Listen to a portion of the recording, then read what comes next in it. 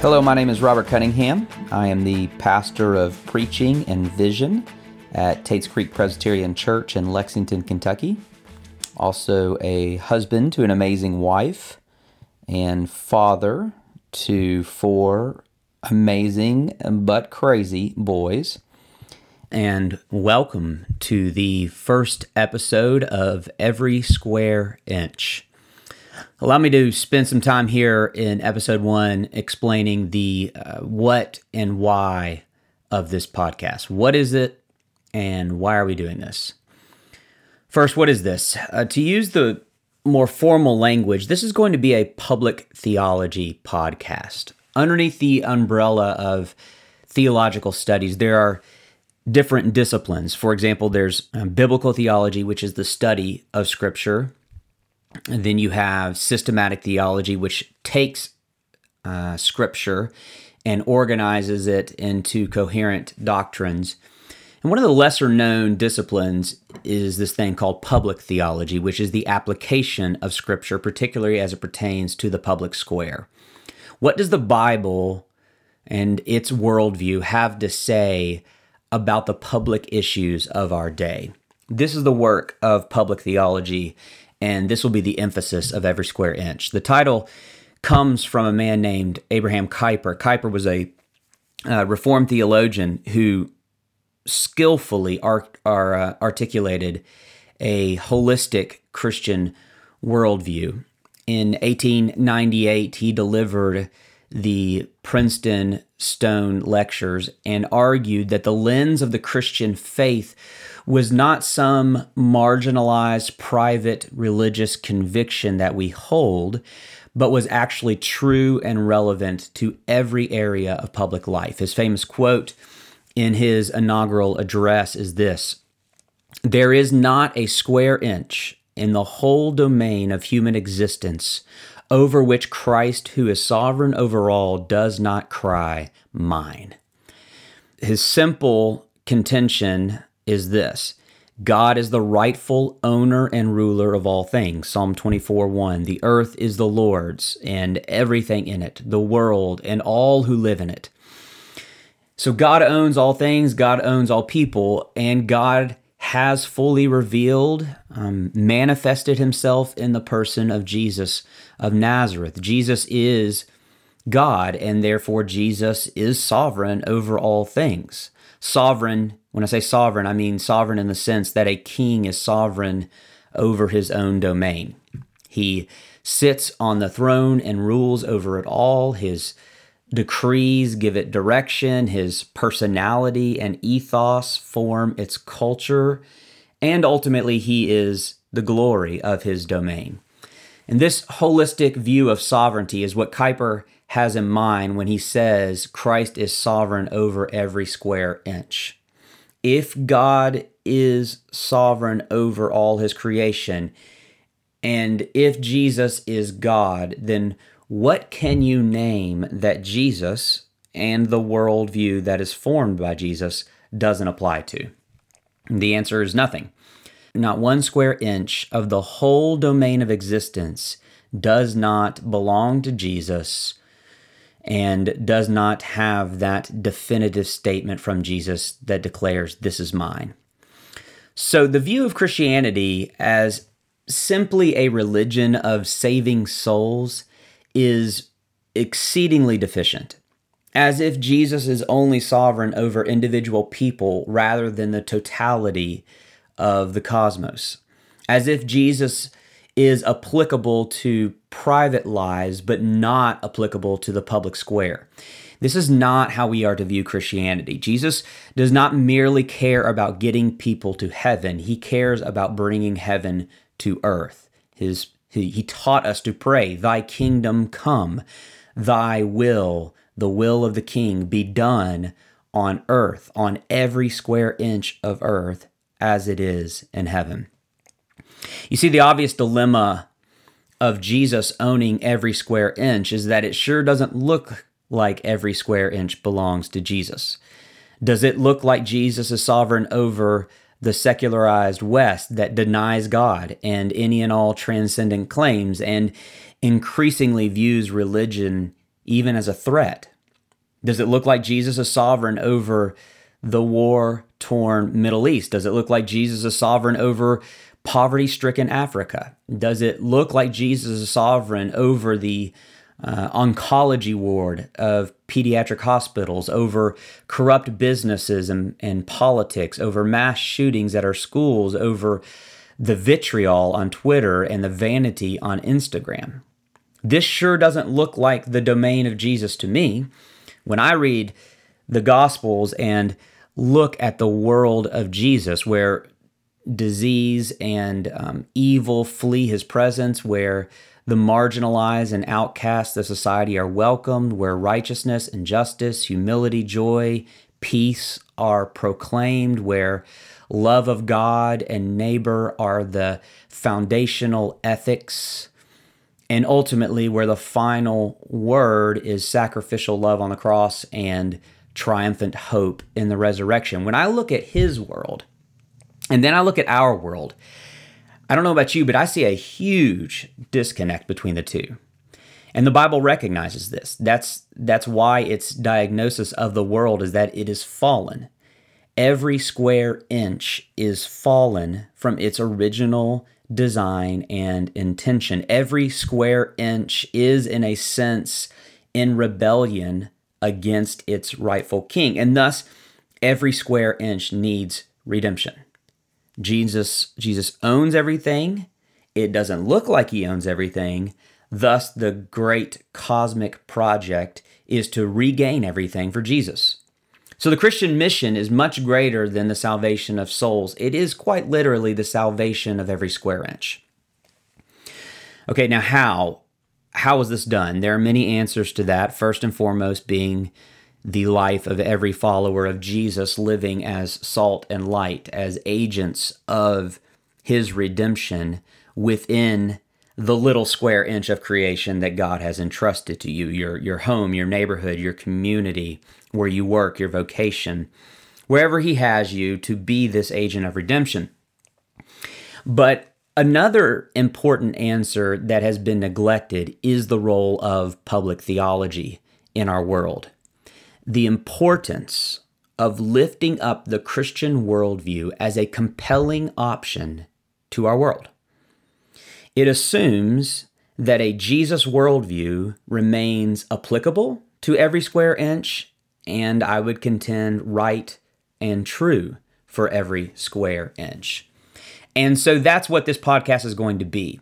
If you are into biblical theology, that is to say you just love yourself a good Bible study, this may not be what you're looking for in a podcast. If you're into systematic theology, that is to say you love just discussing the finer points of Calvinism over a cup of coffee. Actually, if it's Calvinism, you're probably discussing it over craft beer or something like that. But if you're into systematics, this is probably not what you're looking for in a podcast. There are a lot of great theology podcasts. There are a lot of great Bible study podcasts. But if you're interested in the intersection of the Christian faith and public life, the engagement of culture with the Christian worldview, then this is the podcast for you. I'm going to do my best to offer a charitable Christian critique and a winsome Christian argument regarding the issues of our time. And nothing will be off limits. After all, we're talking about every square inch here. So it could be my thoughts on a random tweet that I read or a New York Times op-ed that everyone in our country is talking about. One episode we may talk about politics. Another episode we may talk about porn. We are literally going to look at every square inch through the lens of Jesus and his worldview. So that's what this is. Now, maybe the more important question is the why question. Why are we doing this? I would say first and foremost, I don't think that there are many of these podcasts out there. Like I said, there are a lot of Christian podcasts that are just sermons or Bible study or theology talk, and there are a lot of good ones out there that I could recommend. But I don't see many podcasts like this. So first, I just think there's a need for it. But beyond that, I would say I just have a personal reason for it, and it's just that this is a unique passion and hopefully a gift of mine. If you're familiar with Tates Creek Presbyterian Church, TCPC, and my pastoral leadership, then you probably already know that about me. There are some unconventional things that I do as a pastor. For 2 years, I committed to writing monthly op-eds for the Lexington Herald Leader. Currently, I'm a regular contributor to one of our state's most popular websites, Kentucky Sports Radio.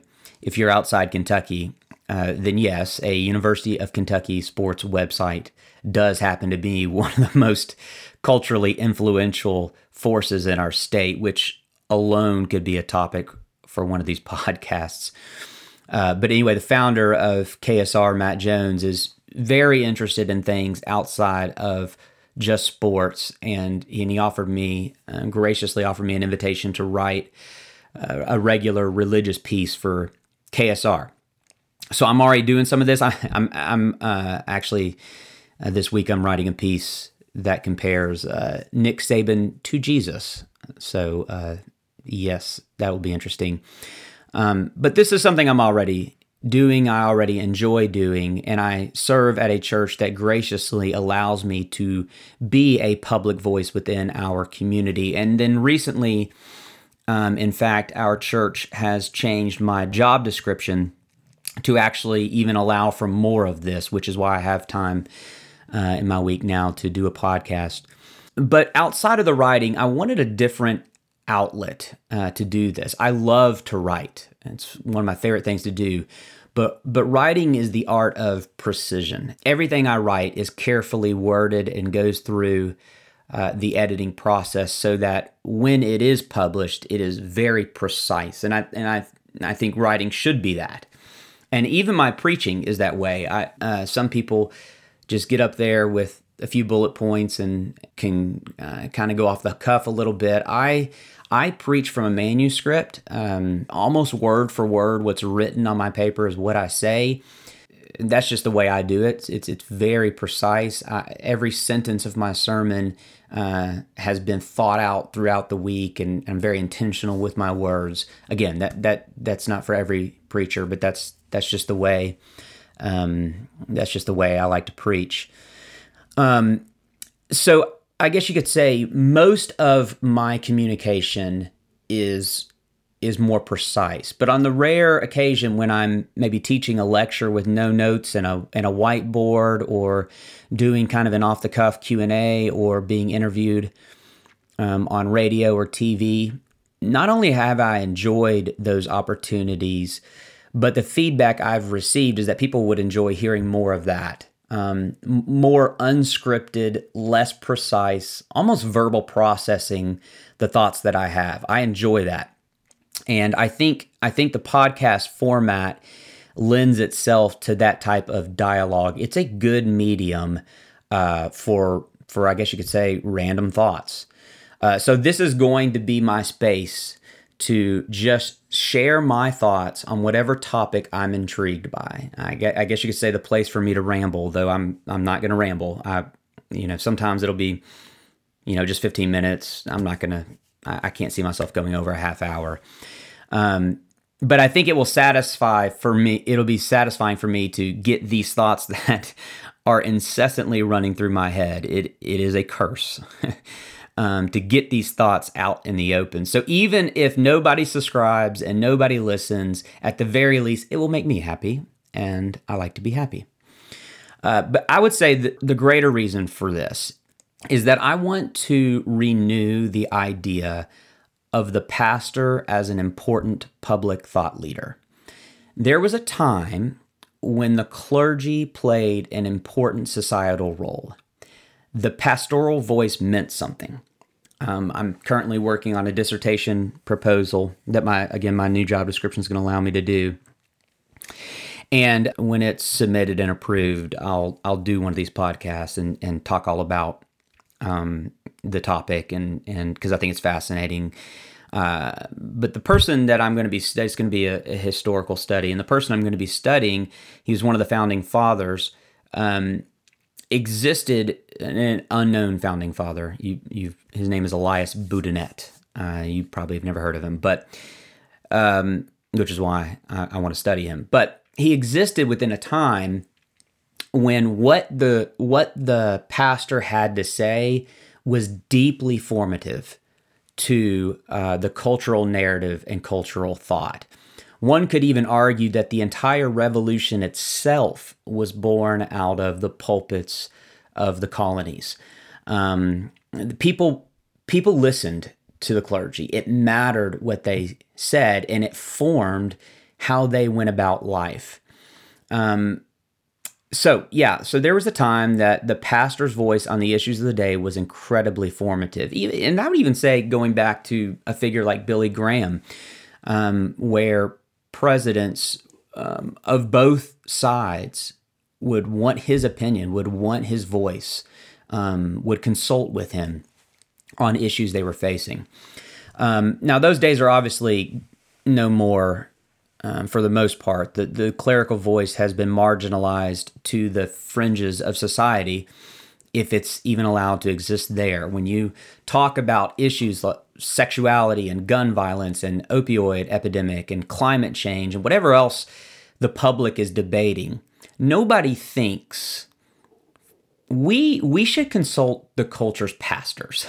that thought doesn't cross many people's minds. There was a time when that would have been one of the first opinions solicited, but nobody really considers the pastor as a serious thought leader in society anymore. Now, it's easy to blame that on the secularization of society. The world just doesn't care about religion anymore. But instead of blaming the world, I think we do, us in the Christian tradition, we need to do a serious assessment of the pastoral voice in our day. And speaking very candidly, I don't think it's very, very good. It ain't pretty what's being said. There are some doing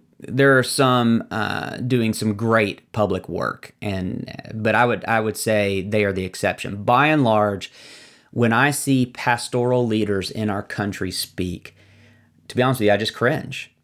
When I read their tweets, I cringe. So perhaps nobody wants to hear from us because we're not doing a good job of speaking. And so one of my personal passions is to renew the idea of the pastor as a thought leader by doing public theology really well. To speak thoughtfully, charitably, yes, critically in the old school sense of critique, not combatively, but critically about issues, winsomely, and most of all, lovingly. The highest ethic of the Christian worldview is love, so most of all, lovingly. And to do this in such a way that people listen because it's something worth listening to. And in so doing, I hope it will also, for those of you listening who are Christians, I hope it will equip you, other Christians, to do likewise, to speak well, to engage our culture well. So that's the what and why of this podcast. What is it? It is a public theology podcast on the issues of our day. Why are we doing this? Personally, selfish reasons. It's just something I like to do, but more so because I really want to renew this idea of the pastor as a public thought leader. As far as the details of the podcast, what I'm aiming for is a weekly content. I've got a block of my week now set aside to just speak on whatever issue has caught my attention that week. So my goal is to have something published weekly. And those you can expect to be, 20, 30 minutes. Not too long. But then in between these, I'm also lining up some interviews that I want to do with some really compelling people in all different areas. People that I think have interesting opinions and need to be heard. And so I will engage them and talk with them and have a dialogue that I think you'll find interesting. And those will be a little bit longer and not as regular, but I'm lining some of those up, and I'm really excited about those. And then I guess there will be occasions where I just have a random thought that I just want to share, and so I'll do that. The old Hey guys, just want to jump on here real quick and share. Just kidding. I will never. My one commitment to you is that I will never begin a podcast with, "Hey guys, I just want to jump on here." But I will have moments where I feel like, "Hey, I got this thought. I want to record it and get it out there." So, a public theology podcast that speaks to every square inch. If this interests you, I want to encourage you to subscribe and share it with others that you think might enjoy. But for now, thanks again for listening, and I will see you next time.